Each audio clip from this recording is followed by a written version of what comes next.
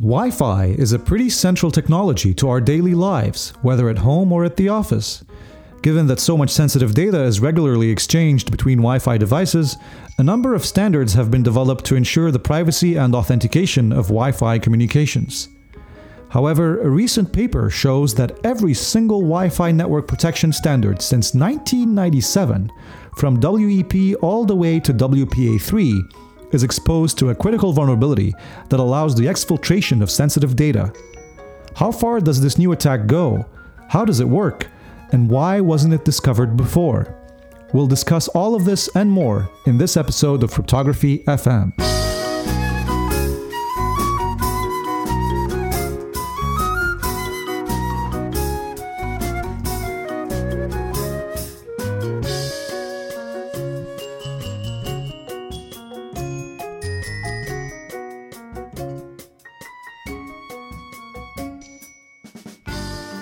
This episode of Cryptography FM is sponsored by me.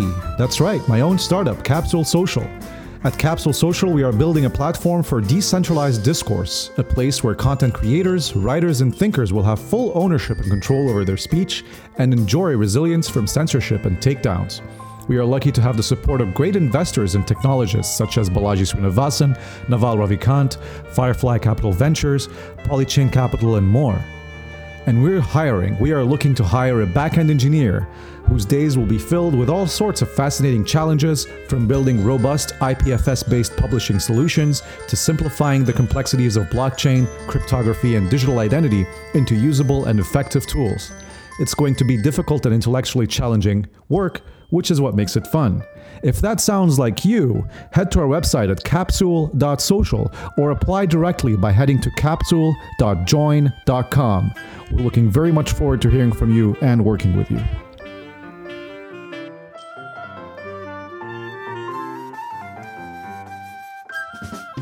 Matthew van Hoof is a postdoctoral researcher at New York University Abu Dhabi and soon-to-be professor at KU Leuven in Belgium. He received a bachelor and master degree from Hogeschild University, I hope I said that correctly, and got his PhD degree from KU Leuven. Matthew's research interest lies in computer security with a focus on network and wireless security, for example, Wi-Fi, software security, and applied cryptography. In these areas, Matthew tries to bridge the gap between real-world code and protocol standards. Most notably, he discovered the crack attack with a K against WPA2 and helped design two Wi-Fi defenses that are now part of the IEEE 802.11 standard. Matthews, thank you so much for joining us. I'm glad to be here.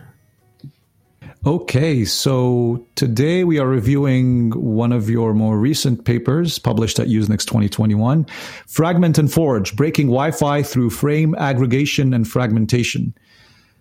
This is pretty stunning because the central claim that you make in your paper is that you've discovered a critical vulnerability that affects all protected Wi-Fi networks, ranging from WEP all the way to WPA3, the most recent standard, which just rolled out. I mean, I got a WPA3 router for my home only recently. And you say that this means that the discovered flaws have been part of Wi-Fi since its release in 1997. So the first question that's in my mind when I read something like this is, maybe I should be getting more information with regards to the exploitability and the actual real world impact of this flaw. But first, maybe we should talk about just a high level overview of how it works. And then from there, we can go and discuss severity. Yeah, so to give a high level summary, in the paper, we discovered some design flaws in the Wi-Fi standard, which, as far as I can see, based on the tests that I did, is indeed present in a lot of devices. Well, in all the devices we tested had a vulnerability. The second part is that we also discovered various programming mistakes in Wi-Fi products, so implementation flaws. And these design flaws, they indeed seem to have been in the Wi-Fi standard a long time. And there's in fact 3 design flaws. And one of them, I would say, is the most concerning. It can have the highest impact and is the easiest to abuse in practice. And this is what I call the aggregation design flaw. And to very briefly summarize it, there's a flag in the Wi-Fi header that indicates whether the encrypted payload contains just a single network packet or whether the encrypted payload contains multiple network packets, on this flag is not authenticated, meaning as an adversary, you can just flip the value of this flag. The receiver won't notice that you changed the flag, and it will suddenly parse the encrypted payload, which actually contains a single packet. It will parse that as if it contains multiple network packets.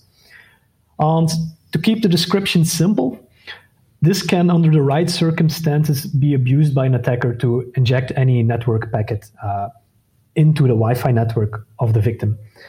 And then you can, of course, do all kinds of fun stuff at the network level. And in our case, we showed that, okay, you can abuse this to make the victim use a malicious DNS server, and then you can intercept traffic and so on. So there's also two other design flaws. I would say I'm not too worried about them in practice, because you can only exploit them in fairly uncommon network settings. So if you use a router with the default network settings, it doesn't look like those other two design flaws can be exploited. And those other two design flaws, they're related in the fragmentation functionality. On the fragmentation functionality, it basically corresponds to how a large Wi-Fi frame is split up into multiple smaller fragments. And yeah, that covers the three design flaws. There are design flaws in the Wi-Fi standard. So it looks like all Wi-Fi products are affected. Now, it can be by coincidence that some Wi-Fi product isn't affected by all the design flaws. But overall, in the tests that I did, every device was affected by at least one vulnerability. So from that point of view, there is a high practical impact. And what is the actual result of that vulnerability being exploited? Do you get plain text? Are you able to conduct authentication? Can you impersonate a party? Give me a real, like, if I'm running this attack in a Starbucks, for example, what is the impact on the Wi-Fi users in that Starbucks? So on a technical level, you can inject packets into the network. So you can, in a sense, bypass authentication. You shouldn't be able to do anything in the protected Wi-Fi network that you're attacking, but you can now inject arbitrary network packets. And to make it very concrete, the example that I showed is that, you can make a victim use a malicious DNS server, and then you can start intercepting traffic that they are sending. Mm-hmm. That's a pretty interesting thing that you said earlier, too. I wanted to circle back to something you said. So the basis of your initial attack is built on the fact that the flag that classifies whether you're dealing with a single frame or multiple frames is unauthenticated, right? And so based on that, you can exploit that in order to conduct an attack such that you're able to inject frames or manipulate frames. But so the number of frames is not authenticated, but the frames themselves, I assume, are, right? And so doesn't that stand in the way of your attack having an impact? Yeah, so that's indeed a very good question. So as an adversary, we cannot just arbitrarily...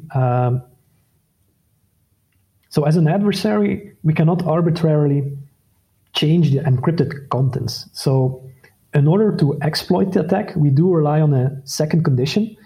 Namely, as an adversary, we first have to trick the victim into connecting to our server. And that can, for example, be done by sending an email to the victim with an image that is hosted on our own server.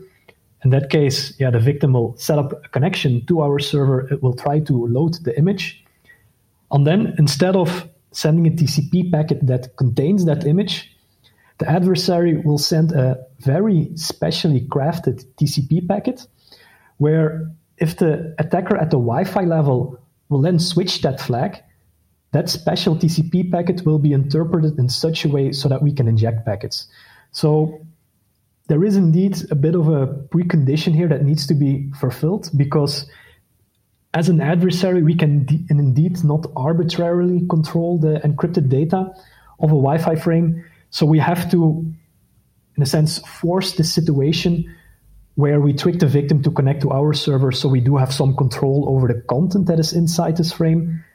And then combined with the Wi-Fi flaw, we can make it so that the receiver will process part of the content of the TCP packet as a new, completely independent network packet.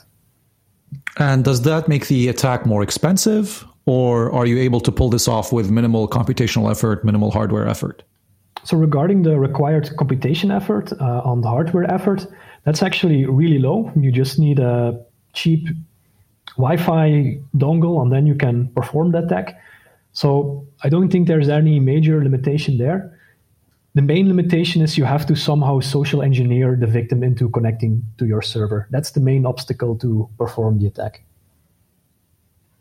So is that really that difficult though? Because you can just implement like an SSID that looks, I'm assuming that by connecting to your server, you mean that I have to connect to the same SSID, right? And I can just like call my Wi-Fi free Starbucks Wi-Fi, and then that part is taken care of, right? Or is there an additional step?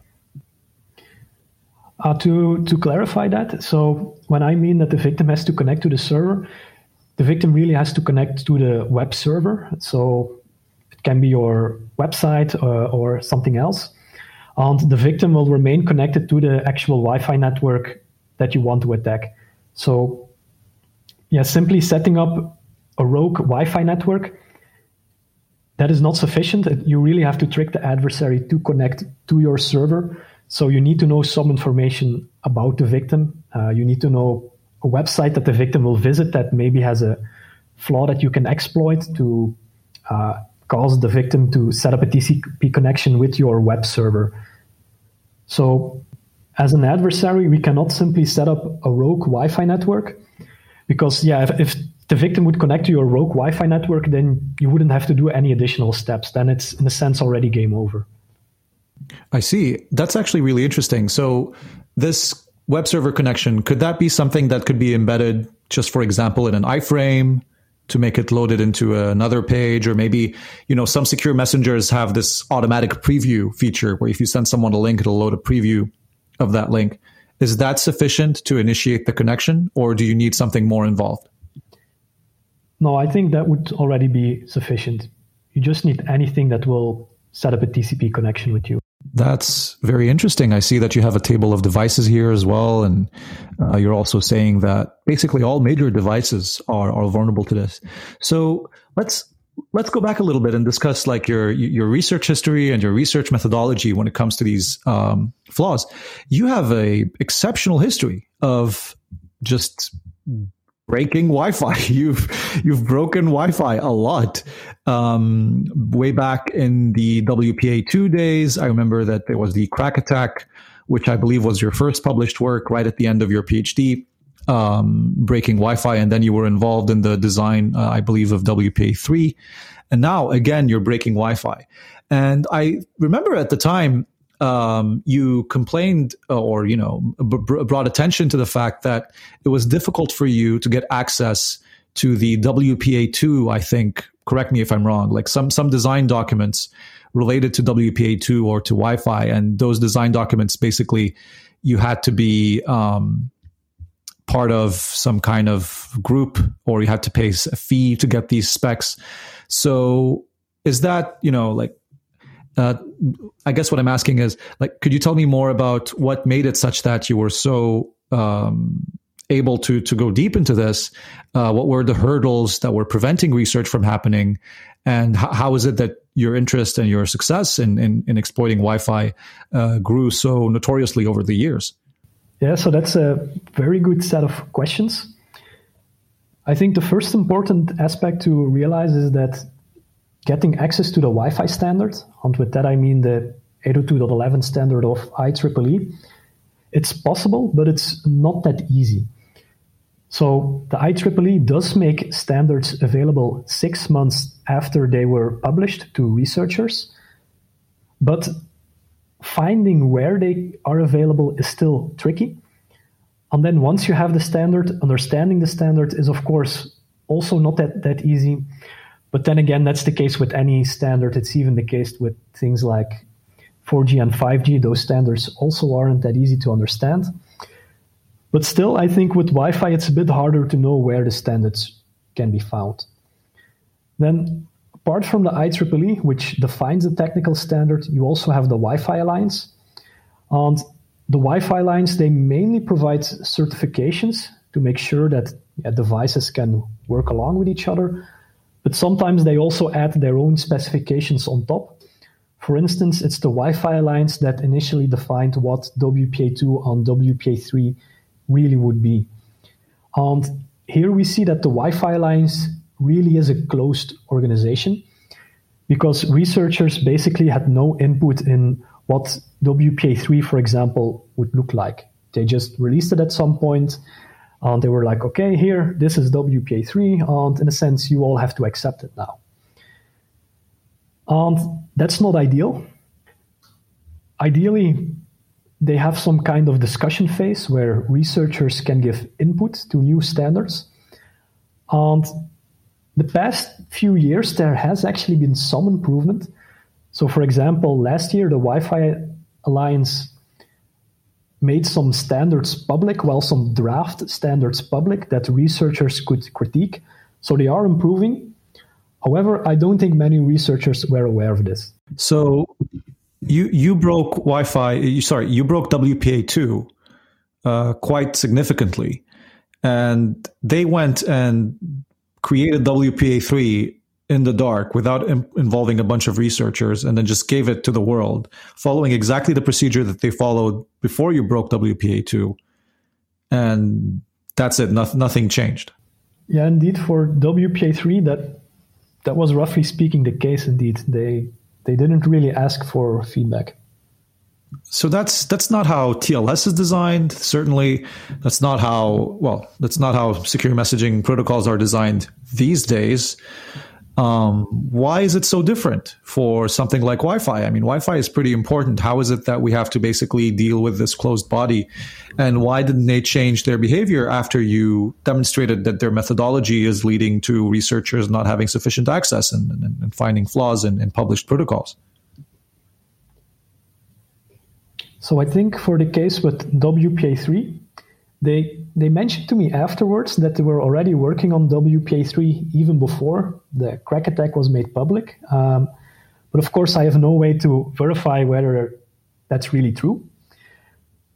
And yeah, it's a good question. I honestly don't know why they are so closed. Is it the case with Bluetooth also? Like, how does Bluetooth work? Yeah, I'm less familiar with Bluetooth, so I don't know how open their discussions are, actually. That's too bad. That's interesting. Maybe now, given that you're finding so many flaws, it'll be the case that the process will change. But I recall when your initial paper was published, I hope I'm not misremembering, but I think Matthew Green posted so this is when Crack was published, saying something like, this is great research, but this is research that could have been done years ago if the Wi-Fi standards were more openly available, if certain documentation wasn't so insanely difficult to obtain. And I really think that a lot of the community has understood that, of course, he's right, and that you're proving him right. And that's why, like I said, other important protocols such as, for example, TLS, HTTPS, and so on, are designed with a very open mindset. I think I'm not so sure, but I think Bluetooth is open as well, or more open than what you're describing. Some protocols tend to be closed. So, for example, like whatever Apple does, like iMessage is pretty closed. The way that the new Apple AirTags work is very closed, but that's fine, right? Because it's a competitive standard, competitive secret. It's a proprietary competitive product, so that's understandable. But Wi-Fi is not a closed standard. It's not a closed product. It's quite the contrary. Like it's a standard made for everyone to adopt. Sure, there's a consortium, but I mean, there's a consortium and there's a working group for everything, and a lot of consortiums end up working quite openly and having open standards for review. And even industrial consortiums can solicit feedback from like researchers, even if they do end up only using their own internal expertise. So we know that there's a sort of like institutional problem with the way that these protocols are designed that is not leading to vulnerabilities being discovered until it's way too late. Okay. But also, this is something that I think you touch upon early in your new paper. So I'm quoting from your paper. I'm quoting from page 2 now. We believe that the discovered design flaws were unnoticed for so long for 2 main reasons. First, some of the functionality that we abuse is generally not considered as part of the core cryptographic functionality of Wi-Fi, right? And therefore has not received rigorous or formal analysis. So that's really interesting to me because I actually did my PhD in formal analysis, and it's true. Like we look at protocols as these purely set of interacting mathematical functions, and we don't really take things like fragmentation into account. And even when you have, I'm talking too much now, even when you have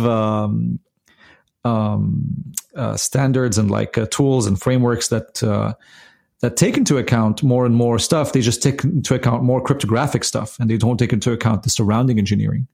So that's one thing we should talk about, how, you say, okay, like, this stuff is not considered as part of the core cryptographic functionality of Wi-Fi. You are correct. But what should we consider as part of the core cryptographic functionality? So are you suggesting that we should expand what we think is part of the core cryptographic functionality of a protocol? Or are you saying that, no, we should keep cryptography separate from engineering considerations, but that analysis methodology itself has to expand to include more in its formalisms so that we can catch attacks like this? So I think that's a very good remark. And I think that even if the Wi-Fi standard would have been more open, then it still would have been quite difficult to catch these attacks. And it's because, like I mentioned in the paper, these things weren't considered security essential. And if we also look at past, actually very recent work that modeled WPA2, they indeed didn't include fragmentation and aggregation. So I doubt formal mechanisms would have caught this. And the main issue seems to be that the protocol is too complex. You cannot model everything, and that inevitably causes you to miss things. And here I would say, so I'm not too familiar with formal tools, but I would say that as these tools get better, we will be able to model more components of a cryptographic protocol, and we can expand what we can model, and then we can catch more things as we go on. Well, here's the thing. I think your paper might be making a case, and I'm sure that's not, I don't think this is necessarily your intent because you weren't thinking about formal tools, but given my experience with formal methods and the tools and the way that they're growing. So one tool that has been growing a lot recently, well, actually, let me give an overview. So we have 2 tools that I think have been experiencing a lot of progress recently. First, you have Tamarin. Tamarin is a protocol modeling and verification and prover that works in the symbolic model. And here's one way that they grew recently. What they did was that they became able to have to capture small subgroup attacks in elliptic curves and invalid curve attacks in Tamarin, in the symbolic model. And so they're growing more in the cryptography side, right? This is great. This is wonderful work, but it doesn't do anything with regards to the core sort of flaw that you would want formalized, and the flaws that are relevant in your paper. At least I don't think so. And let's talk about another example. So you have another tool that's been experiencing a lot of growth recently. There's FStar. So FStar is a programming language created by Microsoft Research and INRIA and Carnegie Mellon, I think, and a bunch of other people. All the smartest people in the world work on FStar, as far as I understand. And it allows you to write programs that you can then prove have certain mathematical properties. So, for example, I can write an elliptic curve implementation and prove that any point generated by this like curve 25519 implementation, the point is always on the curve, right? And so maybe there could be a thing where you could like sort of make some sort of assertion, like logical or mathematical assertion that you can then prove, because they basically link an OCaml-like programming language to the Z3 theorem prover, So maybe you can use Z3, right? And say, I'm proving something regarding the construction of frames. So is that something that you think you would be able to do?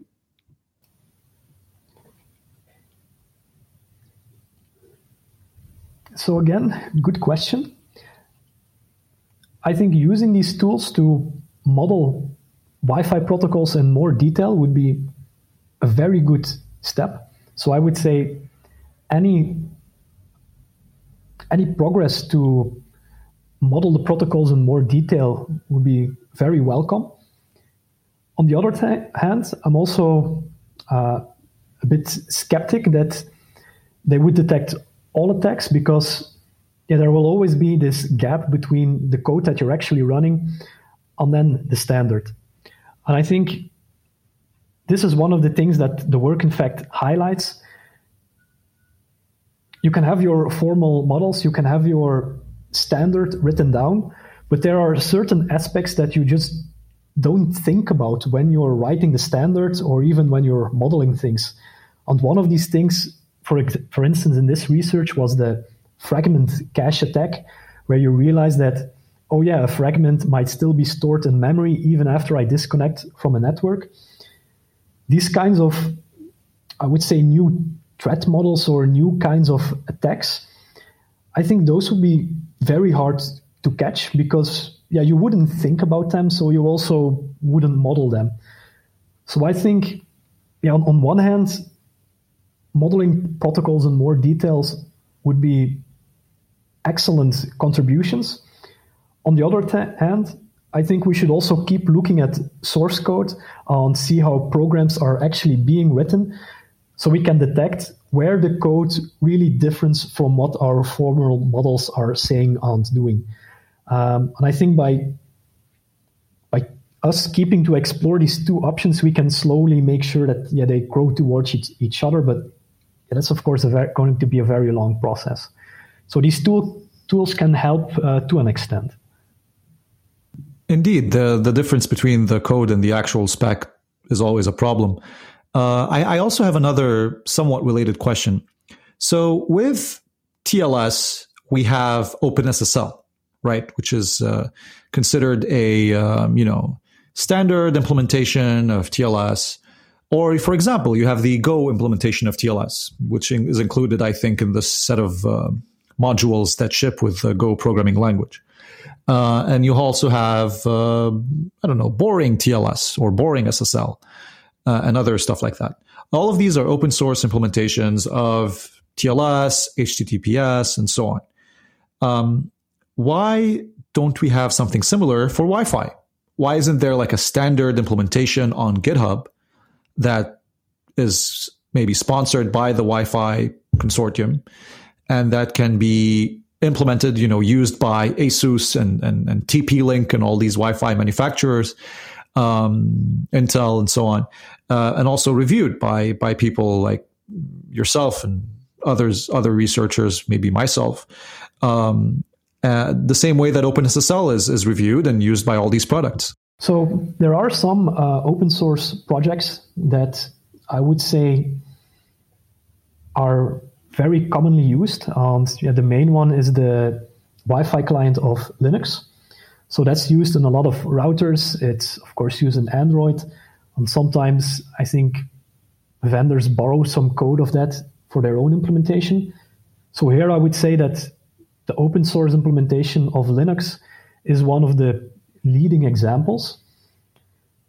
I think the reason why less people look at it is, again, that the research community spends a lot of time on TLS because it provides end-to-end security. So from that viewpoint, it might make more sense to focus on that because it has depending on your viewpoint, a higher impact.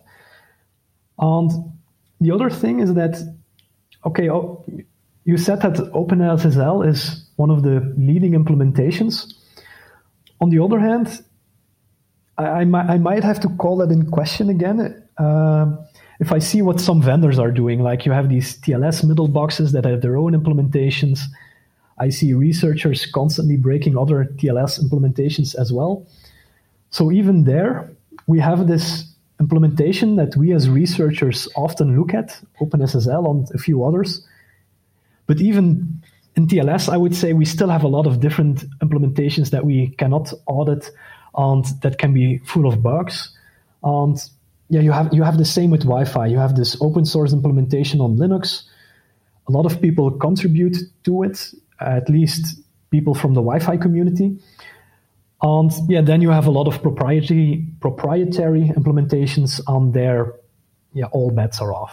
Researchers are focusing on TLS more, but that's not because it provides end-to-end confidentiality and authentication. Like, in a sense, Wi-Fi standards also provide end-to-end confidentiality and authentication between, my laptop and my router. So it's kind of like the same thing. I think maybe what you're trying to say is endpoint. Yes, that might make more sense. Like, you're talking to a certain website at least. While with Wi-Fi, okay, you're talking to your access point. Most people use the internet to connect to the internet, to visit some website. And from that perspective, if Wi-Fi would be insecure while TLS is secure, then you're still good to go.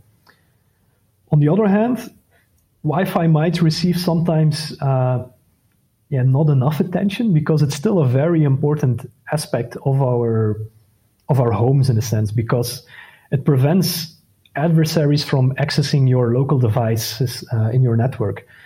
And considering how many IoT devices some people might have, or other devices in our home network that aren't updated, here Wi-Fi provides one of the only security layers, because once someone gets in your network, they basically have free access to all your devices. So from that perspective, Wi-Fi is actually very important, because without it, your local network would be open to all kinds of attacks.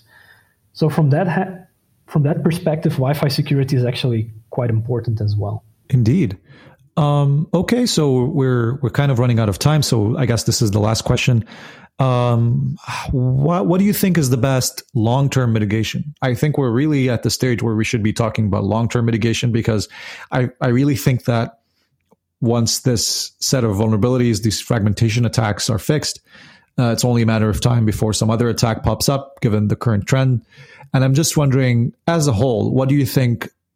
How do you think Wi-Fi in general can change such that the rate of crazy critical attacks popping up is reduced dramatically? So I think currently the big problem with the Wi-Fi standard is that it's simply too complex.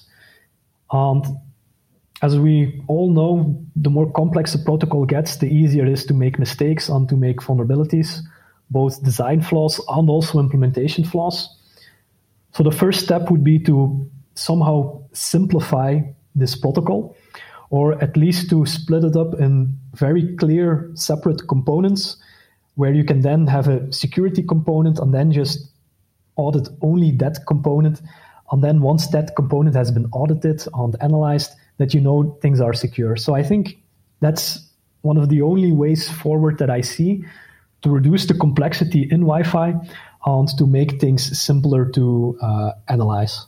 Okay. Well, I really hope that the Wi-Fi folks will listen to you and will implement these simplifications. And also, certainly, I'm always a proponent for things being more open and more transparent. And I think that always helps, especially when it comes to security. And you can get more input and find vulnerabilities before protocols are released. So Matthew, thank you so much for walking us through your fascinating new progress. Congratulations on your recent, I saw that you're going to be starting a position as a professor at KU Leuven. So that sounds wonderful. Congratulations. And I wanted to ask, is there anything else you'd like to mention before we sign off? So thank you for the kind words, and thank you for inviting me. I would say the only thing to mention is, do check out the research, read the paper, and have fun exploring Wi-Fi security. I encourage people to look at Wi-Fi security more. That will be my last remark. Excellent. I will link to both of your papers and more data, if I can find it, on your website in the podcast description, and I hope people will look at that. And I also hope that you'll join us next time, you, the listener, on Cryptography FM, whether it's a cool paper or interesting software or research or project that you're working on. Come and tell us about it. But whether you're a listener or an active participant, I hope to see you again anyway next time on Cryptography FM.